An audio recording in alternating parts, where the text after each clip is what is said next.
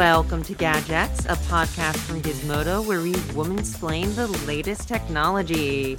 I am one of your co-hosts, Michelle Earhart. Back from being out sick last week, I am your deputy consumer tech editor. And joining me today is... I'm Florence Ion, and I am a consumer tech reporter here at Gizmodo, and I am not wearing a watch.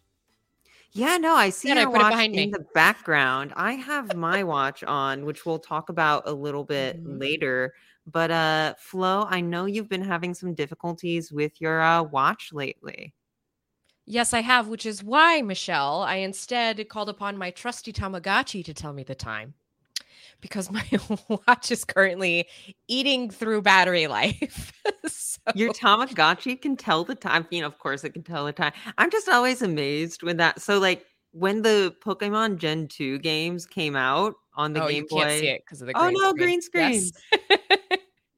When the Pokemon Game Boy Color games came out and they introduced like the in-game clock that synced up with the real world clock, I thought it was the coolest thing in the world. My parents would be like, "What time is it?" And I'll be like, "I got this." Like boot up Pokemon. Yeah. Yeah, I got back into an old Tamagotchi this week, and yes, I wanted to take like a minute to talk about this. Very self-indulgent, but it's just because there's a new hack that's out. It's our podcast. It's true. There's a new hack that's out, and like I would feel remiss without mentioning all like of the sad stuff that's going on around us right now. So I decided that what I really needed was a lot of comfort this week. So I busted out an older Tamagotchi to play with this hack, and I've been compartmentalizing myself into the bits of joy that I'm getting there, and I'm having a lot of fun with the latest hack. So I feel like I should just let people know if you want to know about that. I post about it on TikTok. Yeah, what is this hack? Now I'm curious.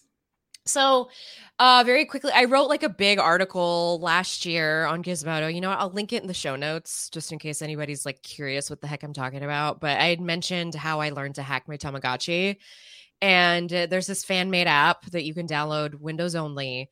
And there are fans of Tamagotchi who have created these let's see, I guess you would call them patches, but you load them onto the Tamagotchi because this particular model still has Bluetooth. Green screen. Wait, still has Bluetooth Tamagotchi. So, wow, okay. Yeah, but the battery life is terrible because of that. So there's positives and negatives. But this particular new hack lets you create like your perfect breeding partner, because the whole point of Tamagotchi is to get different combinations and see what you can do through breeding. You can like link them together. And yes. And they make a baby, which comes in an egg, which is the Tama. It's what's so the cute. Gotchi then? Egg Gotchi. It's I don't know. That's so cute.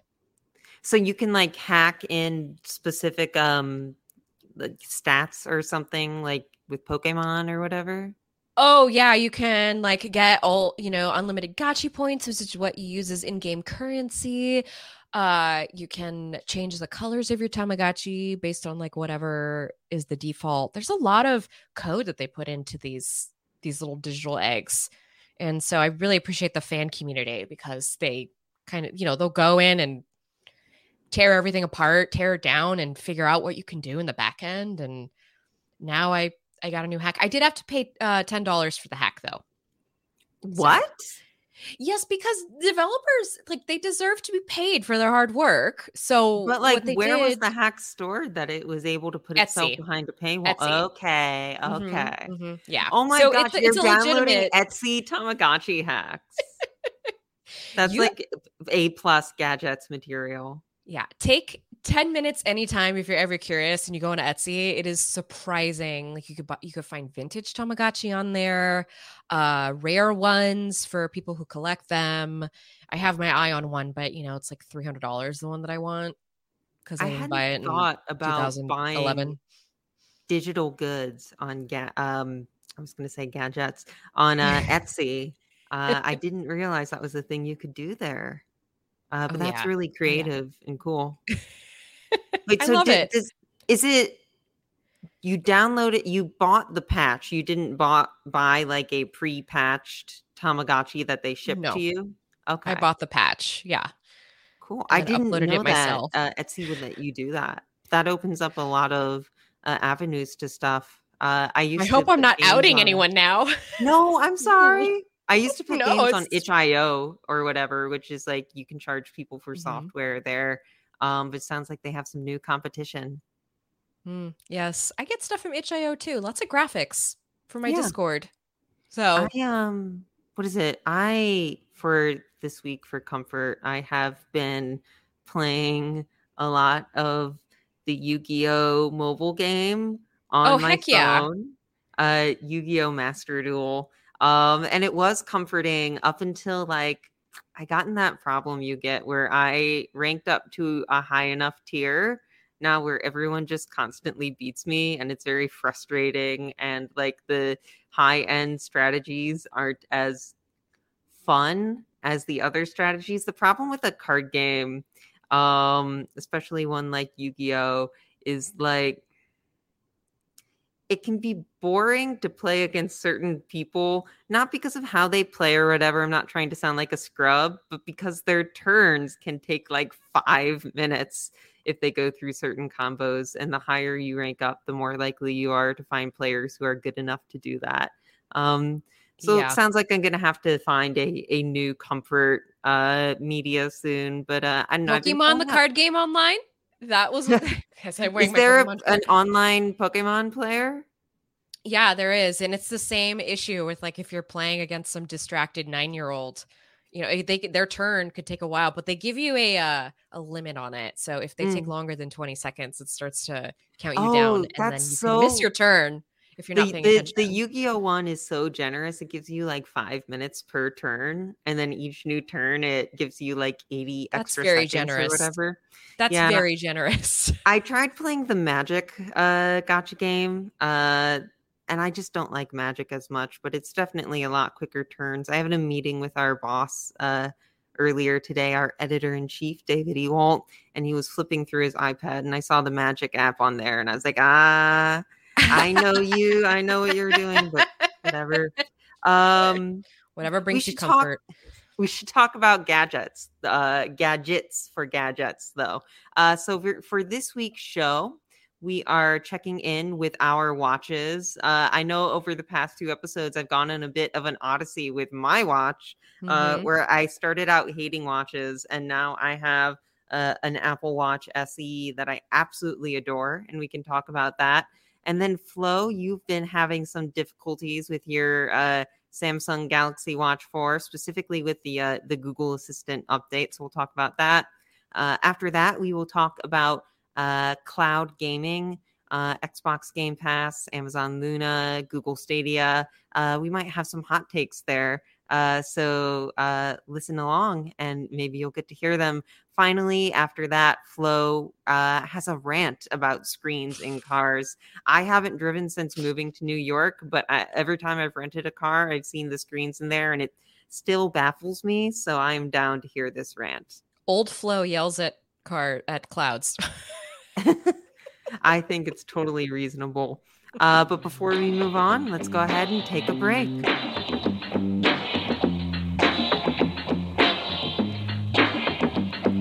As you write your life story, you're far from finished. Are you looking to close the book on your job? Maybe turn a page in your career? Be continued at the Georgetown University School of Continuing Studies. Our professional master's degrees and certificates are designed to meet you where you are and take you where you want to go. At Georgetown SCS, the learning never stops, and neither do you. Write your next chapter. Be continued at scs.georgetown.edu/podcast.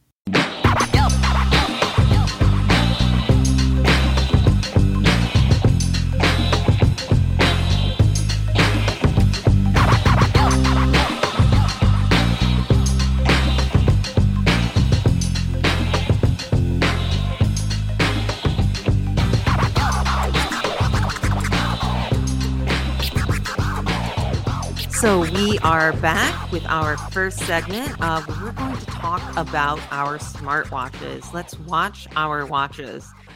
You know, I was going to start with my Apple Watch, Flo, but it seems like you have a lot to discuss. So let's just go. What has been bothering you about the Galaxy Watch lately? Okay, I am sorry to take over this conversation with my Android musings. I know that Apple people just love hearing me talk about all the ways that Android things let me down, but I really do love the Samsung Galaxy Watch 4. But since this update, I have noticed the battery life is just not doing too well, and apparently this is a common issue of the watch as it is. So I actually installed the Google Assistant yesterday. I managed to get installed. The update was announced Monday morning by Samsung, and it's kind of I am going to put together a whole thing for Gizmodo this week on how to get it on your watch if you haven't gotten it already. It's weirdly tricky and like not very intuitive as I expected a usual software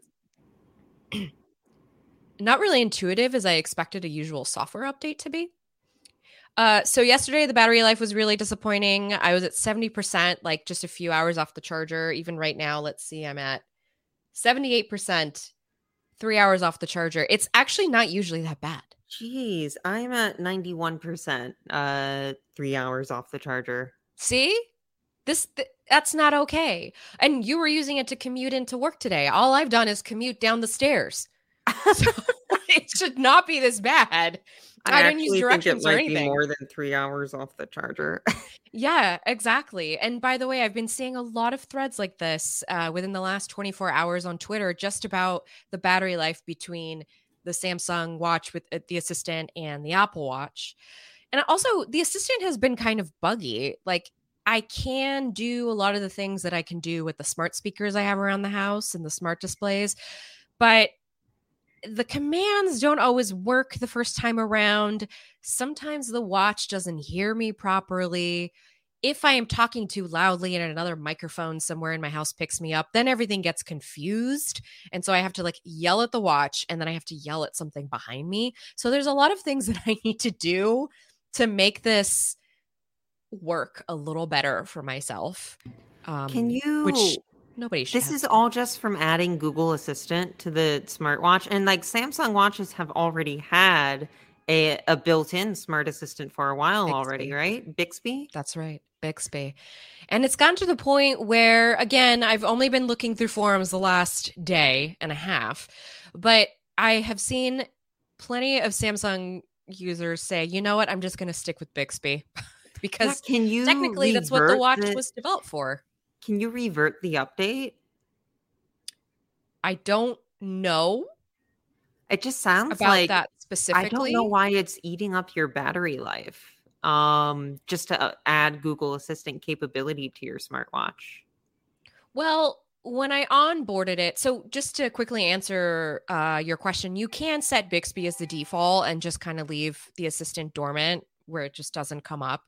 Mm-hmm. I haven't tested any of that. I actually never set up Bixby because I never bought this watch for an assistant. I bought it for... Yeah, same. Mm-hmm. And so, but I still wanted it for smart home controls because I rely so much on Google to turn the lights on and off, to make sure the AC comes on at the right time. And, you know, that ability when you're also wrangling a toddler. Yeah. It will ask you if you want it on in the background, always listening. And I turn that off. I don't even have always on display on. So there's a lot of A/B testing I'm still doing over here. I'm just still trying to figure out what's going on.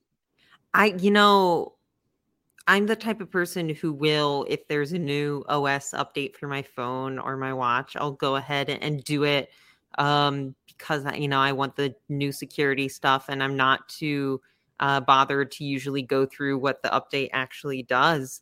And I'm also not the type of person to use my digital assistant on my watch that often. So if I updated to this new version of the Samsung Galaxy Watch and suddenly noticed my battery life draining a lot more without any addition to the phone, the watch's capabilities, I'd be upset. Yeah, this was a Wear OS update. It's worth noting.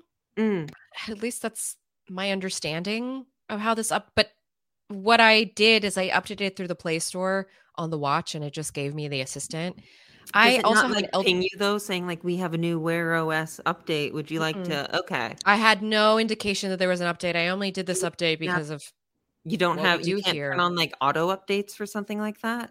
Yeah, it has auto updates. That's why I was really confused about this rollout. It seems like it came as a bit of fan service. I want to Okay. say sort of sensitively. Again, I do have an LTE watch, is the other thing I should note. And those always have way worse battery life than the non-connected ones, but it's never been this intense unless something is bad in the background. And I've Mhm. noticed that when I get software updates, that stuff like this happens. So it's not a perfect life for the Android Watch user. We'll put it that way. I feel like this is a good time for us to pivot to your positive experiences with your Yeah. Apple Watch. So a couple weeks ago, I went on this podcast, and I've been eating my words pretty much ever since, saying like I don't see the point of smartwatches. You know, I can do the same things on my phones, and they make me seem like a target for mugging or ridicule or whatever. But shortly after that, it was my boyfriend's birthday, and he was like dropping hints like, I want an Apple Watch,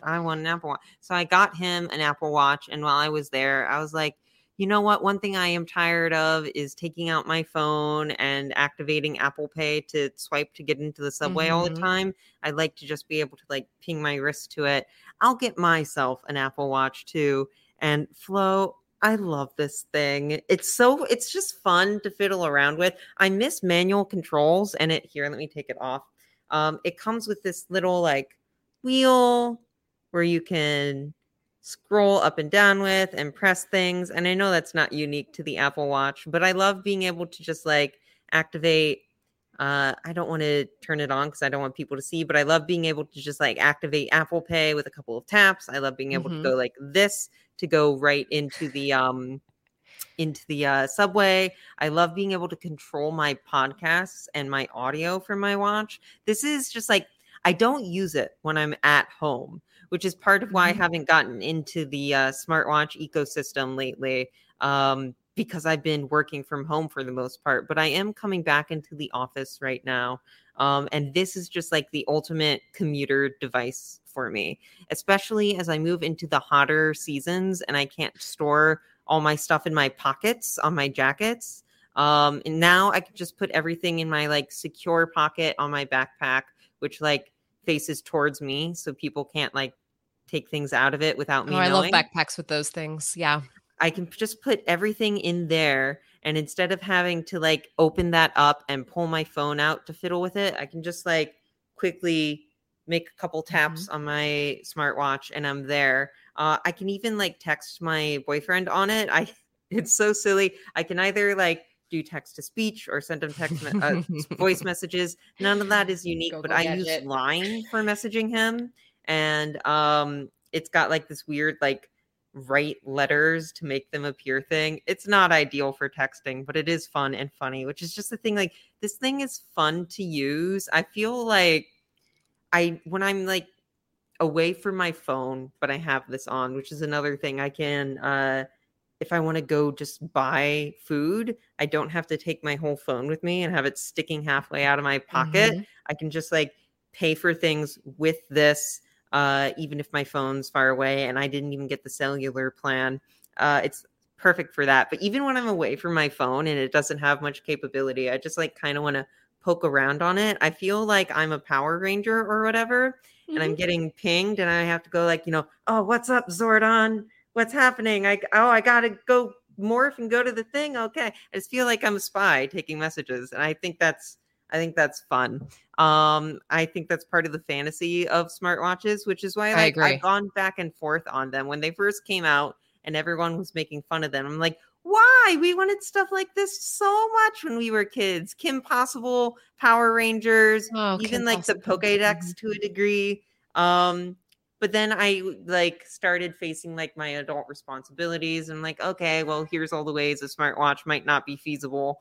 But I've gotten really into like comfort tech recently, and I love living out that spy fantasy. So I'm officially reversing my position again. Smartwatches are good.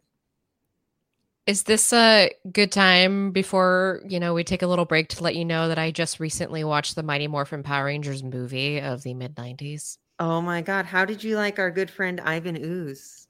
The movie just holds up so well after all this time. It's Kimberly Jo Johnson for me, really. She ended up being on a Canadian like drama after Power Rangers. I forget what it was, but she's one of the people who like continued an acting career after it, which is so cool. I saw her Lifetime movies because I was like really into Lifetime during that time, which is why I'm scared of everything now. No, Lifetime is like, I went to in another life when I was covering a bunch of celebrity news. I got invited to go to a Lifetime movie premiere about like a woman getting revenge on a man who had wronged her. And it was so violent and scary. It's well, this feels like a good time to segue before we get into Flo's revenge fantasies. I don't necessarily disagree, but it is fun to see our childhood action heroes become gritty adult action heroes. Speaking of gritty adult action heroes, we are going to talk about video games in our next segment. But before that, let's take another break. BP added more than $70 billion to the U.S. economy in 2022. Investments like acquiring America's largest biogas producer, Archaea Energy, and starting up new infrastructure in the Gulf of Mexico. It's and, not or. See what doing both means for energy nationwide at bp.com/investing in America.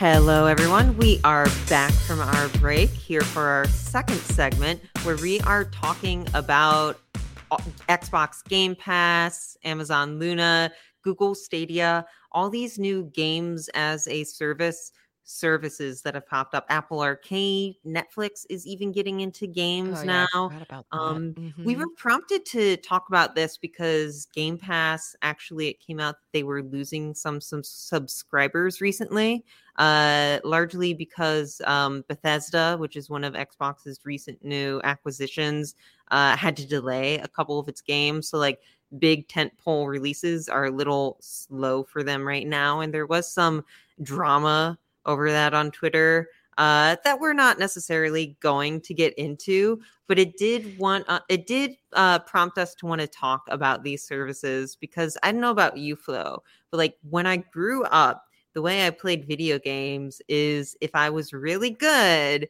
after we finished our grocery shopping, there was a little tiny like side area in the grocery store where you could go in and rent movies and games. And I would get a Sega Genesis game to play. And that was my game for the weekend. Otherwise, I would get like new games at Christmas, but it was always renting or buying games. And for a long time, the internet was like, how can we make like a Netflix for games? You know, it's not really feasible to let people stream them over the cloud because of latency. And we can't just like give people the files because then they'll pirate them. But now we have so many Netflix for games, Flo. And I saw you shaking your head there a little bit. What are your thoughts on these? I'm a big fan of this as a service because I don't really have the money to drop on the major consoles and build up the libraries that I would want to there. The only major console that I have is I have two Nintendo Switches. I have a regular Switch and then I have a Switch Lite. Why do you have two Nintendo Switches, Flo? Yeah, I've mentioned this before on this podcast. Right. So when I got pregnant, I really wanted like to not have to share with anybody. So I got my own and I'm glad I did because I had Mona right when Animal Crossing came out and we hit the pandemic. So it was like, It was great, honestly. Best present, I say it again, to buy for somebody who's pregnant and loves gaming. Okay. A Switch Lite. Okay. The Switch Lite. No, actually that actually, this is a completely different topic, but a while ago I had to have some surgery where I had a few months of convalescence actually. And my favorite thing right then was I had like a proprietary Steam Link that we got from Steam for like $5 when they were just trying to get rid of their inventory. And I put that up in the bedroom, hooked it up to the TV, and I was able to play Final Fantasy 14 through it. An MMO, it's the perfect convalescence game because it's like just enough engagement without like necessarily making you stay like strictly on the entire time you're playing. This is perfect. You're getting my mind going, which is I'm jumping here because part of the reason that I started to consider cloud gaming, I have a really nice laptop that I invested in last year, but I ended up buying a laptop. And even though it has a laptop GPU in it, I have one of the latest Dell XPS 15s. I have Core i7. It's like, but I mostly use that GPU for all this video stuff that we're doing here. I don't want to use this laptop for gaming. So then I heard Elder Scrolls Online is coming to Stadia. And I was like, holy crap. I want to continue my game somewhere else because it wasn't really working for me here with this environment. Plus, like, I don't want to sit at my computer after, a work day. I want to go change scenery, change postures and everything. So I thought, 100%. Oh, how cool. I could use a Razer Kishi, which is my little Bluetooth, I got one of those. It's like a little controller that you attach to the sides of your phone and turns it into a Switch. It actually plugs in, I should say, which is why I went back on the Bluetooth thing. It plugs into your phone. So it's like this perfect way of logging on. And I've got, I cover phones. So I've got every single major Android phone with the best processors around here. I might as well put that to use and see what these companies, see if they are putting their money where their mouth is with all of this stuff. And I have to say, like, I've played Stadia and Google Stadia and Amazon's Luna so far. I've done Amazon Luna on the Fire TV stick on my TV. I also played it on my phone, which is a weird way that they do it. And then I've done Stadia as well. And like, I was playing Control. I was playing the latest Resident Evil. I've been playing through some of the Sonic classics that have come out. I've been playing Hako Life, which is this kind of Animal Crossing indie, I don't want to say knockoff because they really did a lot of amazing artistry for it. And I don't want to... Homage. Yeah. Kind of like an homage. But I had them on my Steam wish list for a long time. And I realized like, I'm never going to play this on my computer. So let me try it on the TV. And I love it. Like I'm finally, and I was there for OnLive when they were trying it out, like 10 years ago? Oh my God. OnLive was so slow. I couldn't. It was so ahead of its time. I'm going to mute myself actually because New York is making itself known in my background. It's the ambiance, baby. I wanted to notice a difference here. I wanted to like show a little bit of the city in my my background this time while I recorded. Still not perfect, but yeah, it's the realities of recording live in the middle of Midtown. That's right. You guys are in Midtown. I still haven't been to the HQ. I digress.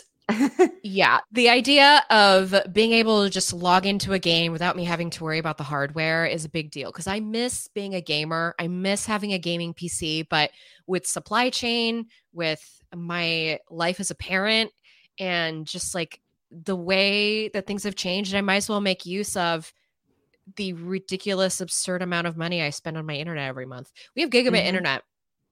My husband does a lot of development at home. So I'm kind of with you on that, especially as I've been commuting to the office more frequently. I don't really want to sit in my office chair a ton after work. I kind of just want to lay down on bed. So we actually set up my Steam Link that I was talking about earlier broke a couple years back, unfortunately. So we have since replaced it with dual Raspberry Pis. We have a Raspberry Pi in our living room and then a Raspberry Pi in our bedroom, and both of them have the Steam Link app. They're technically more powerful devices, although I swear sometimes they lag a bit more than the like actual Steam Link device did. And I'm guessing that's just because the Steam Link was purpose built for Steam streaming. But they have like an actual on and off switch and ways to like recover them when they brick. Valve, whatever, they don't sell the Steam Link anymore. And I've been loving it. I've basically been doing cloud gaming, but I've been using my own personal PC as my server instead of like connecting to Amazon or Google servers. And I think one advantage you get to that is, aside from having more control, is you get to use your own library, which then brings us to the other side of cloud gaming, which is services like Xbox Game Pass and PS Plus, which used to be PS Now, but they are moving it, their streaming service and their Xbox Gold competitor together into one. And this is like a big way that affects how people play games now. A lot of people just like subscribe to Game Pass, which gives them access to like 500 or so games and not buy or rent games anymore. But this also moves into how games are made, which kind of brings me to my hot take a little bit, Flo, because I know Game Pass is very popular. And by the way, Game Pass does have a cloud gaming tier at like its highest level, so you can also turn it into a Stadia-like if you want. But I have a bit of an issue with Game Pass that concerns me because I grew up during the sort of EA, Activision, we're buying up a bunch of studios era. I remember. Yes, that was fun. Game Pass reminds me a bit of that in a way, because I've seen people constantly champion it as consumer friendly or good for consumers. And I want to acknowledge it is a good service. I don't hate Game Pass, but I do want to like do what I can to put a damper on that and remind people that Microsoft is not their friend and that monopolizing and cheering acquisitions is maybe kind of a scary thing. Because in the era of EA and Activision, what they would do is a studio would have a bunch of plans to make all these creative IPs. They would release one IP that got big. EA or Activision would buy them and then turn them into a factory for specifically that IP, thus completely cutting off the rest of their creativity. And if that IP didn't work, they would either get rid of the studio or fold it into working on something like Call of Duty or whatever. And I worry that as companies buy these smaller studios again, we might be moving back into that sort of thing. So like even beloved studios like Maxis, which is Sid Meier's studio, they make Sims. But Sid Meier has said, like, after they were bought by EA, they had all these ideas to make other games, but they just became the Sims factory. So we live in the era of IP. The new Chip and Dale movie just came out, which is like a big brag for like, here's all the IP that we could fit into this movie. And I feel like a lot of Xbox Game Pass is like, here's all the IP that we could fit on Game Pass. Which concerns me because it means that studios might be discouraged from making games unless they're the type of games that get big on Game Pass, especially because Game Pass, being a subscription service, probably sells itself more on engagement time rather than like individual game sales, which then sort of contributes to the perma game, Fortnite Battle Pass style game, as opposed to like the one and done, you play it and you have a really nice experience, you put it down type of game. And that's why I still play the Pokemon games, because I kind of granted you have to catch them all, but now I have Pokemon Home, so I'll just dump them into one centralized place. I definitely do. I realize I think I actually got on my soapbox there, so we just had a rant here and we're gonna have another rant. I'm trying to fit this into the segment. I have a bunch of thoughts about this. I'm not trying to come across as too aggro. I do play games as a service games. I was just talking about playing the Yu-Gi-Oh mobile game earlier in the show. Of course. Listen, it's all incredibly valid. And actually, while you were saying all that stuff about Xbox, I was just thinking about like, oh, great, they're going to find a way.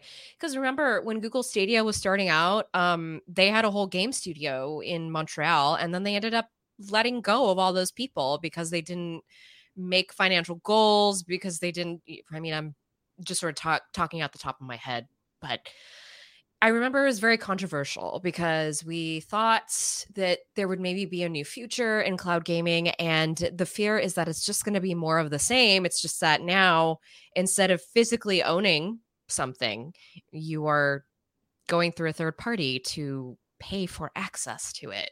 Right. Something that is being churned out. Mm-hmm.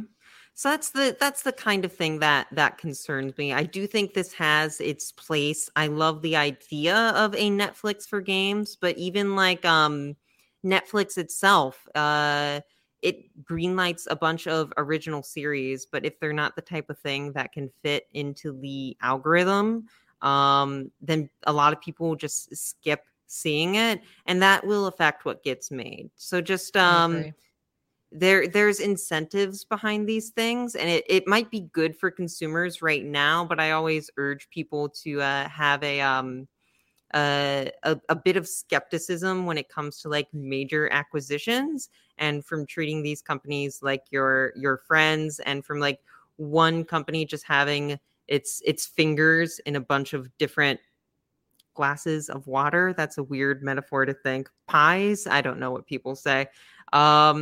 Just to keep an eye out. Keep an eye out. Keep an eye out on that pie. It's almost lunchtime here. I just had lunch, so maybe that's why I went to the pie metaphor. But anyway, we just finished one rant, which means it's time for another rant. But before that, let's go ahead and take a break.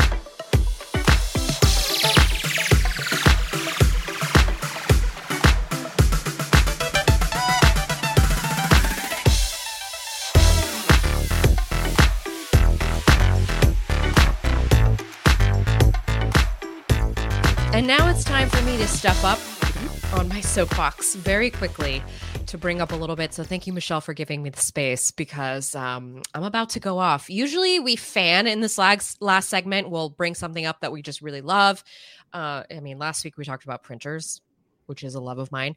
But this week I am talking about something I am not happy about, which is screens in cars.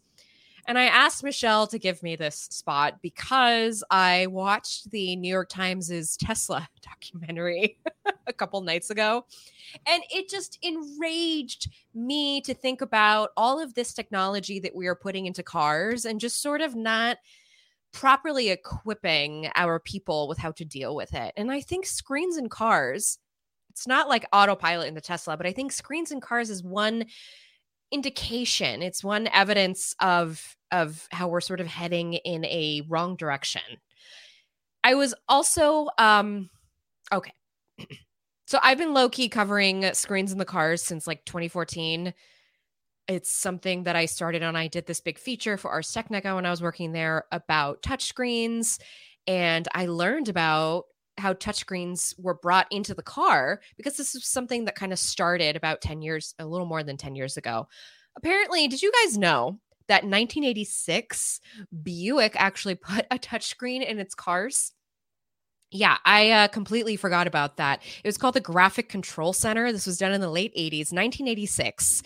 And by 1990, and this is a direct quote from this New York Times article that I'm going to link in the show notes, Buick had abandoned the graphic control center after drivers complained that every small adjustment to the car's temperature or radio caused them to take their eyes off the road while they prodded a touchscreen.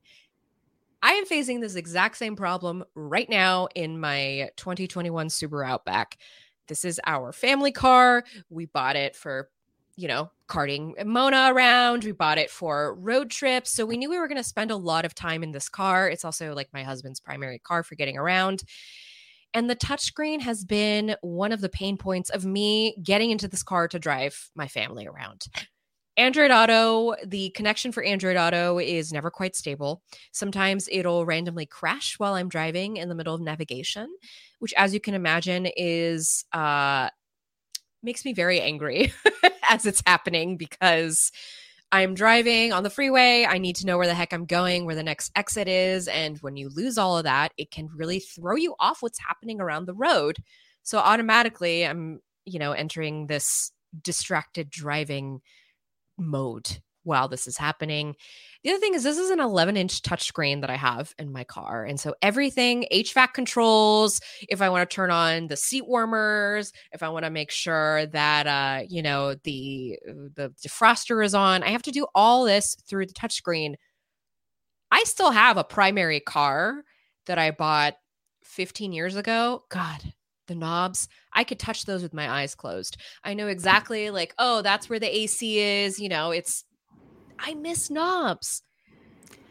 I like the idea of having a screen in the car specifically for your Maps app, which is also something that New York Times article that you linked us to talked about. It's like that is the one problem that it solves, but for some reason they decided to make it solve every other problem. And now I used to ride the volume knob. I used to ride the air knob. Same thing. And now you have to go beep boop. And I was in my meeting with my boss earlier today. He leads Gizmodo. He's a techie guy. He has the Magic app on his iPad or whatever. But he was talking to me, trying to leave his one app on his iPad and open another. And I was like, oh, I think, and we were having difficulty. I was like, oh, I think you got to do this to do that. And he's like, I just slap at it until it does what I want it to do. And the idea of I don't think he's alone in that. The idea of having to do that in the car is terrifying to me. Yes. Which is why I'm glad I don't drive anymore. Shout out to New York City behind me. I know. I'm so jealous of your public transportation. I live very far out in the suburbs, so you have to have at least one car to get around here. But I also have been following the trajectory of Android Auto, and because I was so excited when it came out, because they had released a phone app version. So you could use your phone as a map screen and have bigger buttons. So I had a way to sort of touch my phone in a legal, sort of legal gray area to touch my phone while also having access to everything else. And now that Google's taken that away from me and replaced it with this Google Assistant driving mode, but not just that, recently I reported that Google's learning how to put YouTube on more screens in the car. This happens when you're parked. The car knows that you're in parked. It'll allow you access to these features. But why do we have them in the first place? You guys don't need YouTube in the car. If you need to watch YouTube, take out your phone and watch it. I don't understand the idea of I got an email a couple months ago, a month ago, about a car that had a gaming PC built into it. And I'm like, if maybe you live that van life, but even if you live that van life, I would make room to have a separate laptop. I don't want my car to be an all-in-one device, which I know we're moving towards with everything else, but my car is specifically there to get me from point A to point B. I agree. Especially and that was the thing. Okay. Let me rein it in a little bit here. This is all to say that while I have no control over how many car screens are going in the car, I do have control over how I can use these things. So for now, I would say if you are using this in the car, figure it out before you get into the car. What are you going to listen to? Exactly where you need to go, and know instinctually in the back of your mind what you're going to do if everything crashes on you. Because this is the rigmarole I have to go through now before I get in the car every time. I think that's the thing too. It's oh, Michelle, why don't you want a car to be an all-in-one device? If it's parked, what's the problem? It's just that, if something breaks, if something breaks with my iPhone, it's an all-in-one device, so I can get it replaced or whatever, and it would be expensive, but not as expensive as replacing a car. If something breaks in my computer, I can actually get in there and fix it. But if something breaks with my car and crashes, it's a car. What am I going to do? I can't program it. I have no way to I don't know how to hack the car OS. Okay. That's something that I don't have time to figure out right now. It's and just I don't want more that I have frankly. to think about while I'm planning a trip. And, a car, I just want to it's something that very specifically you need to be able to control within just a few seconds, even maybe without looking at it. And screens are not conducive to that. I agree. So with that, I'm going to end and say, if you really need to watch a movie behind the wheel, take the train. Just take the train. You get to look out the window. You get to see cows and farmland and maybe go through a metropolitan area. It's very cool. There's sleeper cars, there's a drink train. Doesn't that sound way more fun? I wish, that's something you can kind of do in some parts of the country. To our European listeners, if you're here, they're thank you. And also, I'm jealous. Even New York's public transit doesn't live up to that flow. But honestly, New York's public transit is very bad. It's just judging by the American standard. It's very good, which makes this car problem even more of a problem. But yeah, it's just sometimes you have that friend who posts about the sleeper car on Amtrak and you're like, you know what? That sounds nice. It does.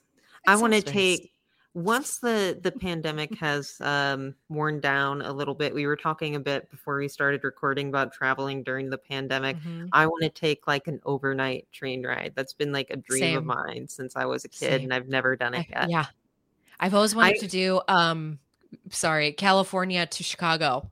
I chill out at night by watching videos of first class sleeper cars in Amsterdam and Norway and Japan and all these places with actual good transit.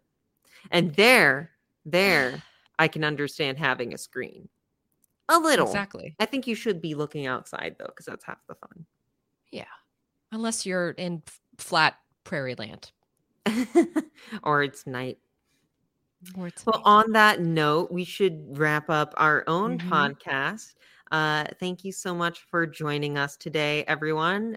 This ended up being a very woman-splaining episode of Gadgets. I didn't even get into everything. I haven't talked about paying Microsoft to get access to indie games versus paying indie devs directly for their games and how that affects them. Game passes are good. It's just they are not the one size fits all solution. I think they're sometimes purported to be. But I'm not gonna get back on my soapbox. Instead, I'm gonna give you the floor, Flo. Before we go, how can people find you? You can check me out on social media at OhThatFlo. That's my handle. And if you're curious about all my Tamagotchi stuff, I post about that on TikTok. Awesome. Is that the same TikTok handle? Yes, same TikTok handle.